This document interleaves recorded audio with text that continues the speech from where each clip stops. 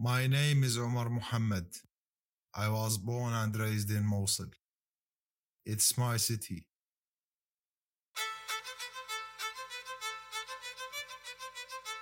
When it was captured by Daesh in 2014, I wrote from the occupied city under the pen name Mosul Eye.